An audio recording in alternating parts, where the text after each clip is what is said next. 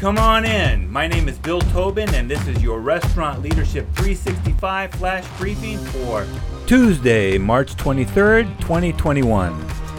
Last week in an online forum, as a restaurant owner, was asking the group how we encouraged customers to pay with cash instead of using credit cards. Without asking why he wanted his customers to use cash, it's safe to assume that he was worried about the added fee that credit card companies charge merchants for their customers to use credit cards in their businesses.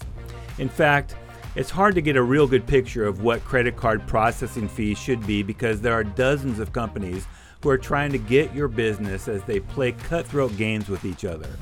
It's not unusual for some processors to take your merchant processing business at a loss with the clear intent of making it up over time as rates normalize and they make their money over the long run.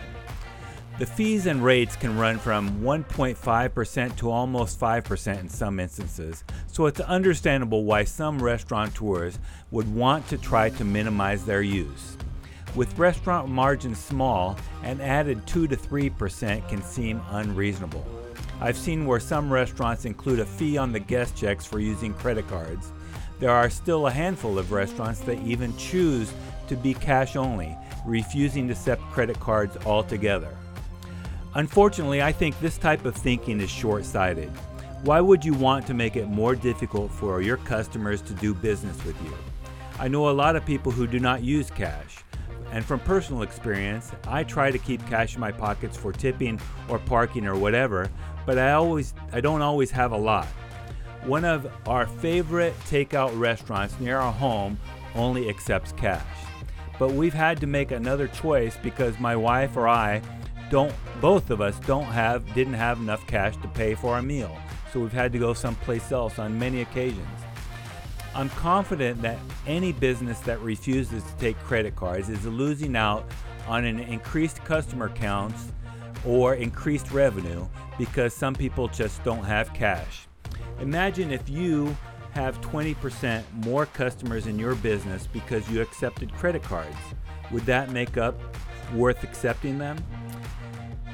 What most businesses who accept credit cards do is they factor the cost of credit card processing fees into their prices. Whether it's retailers selling their items on Amazon or eBay, fast food chains like McDonald's or Raising Cane's, or independent restaurants nationwide, they've figured out how to increase their prices enough to absorb the credit card fees. Let alone that there are costs to handling cash that you don't have when people use credit cards, such as counting money, cash handling costs such as theft or loss, security concerns and armored car service. Cash is not the perfect answer. Though I encourage all restaurant operators to keep their processing fees low by bargaining with the processors, I tell most of them that they're tripping over dollars to get to pennies when they are limiting their guests to use only cash in the restaurant. So your task for today? Avoid making it hard for people to spend their money with you. Now go make it happen. Do you have a comment or a tip for restaurant leaders? Text me at 808-201-0550 or find me at restaurantleadership365.com. This is Bill Tobin. Thanks for coming in. See you tomorrow.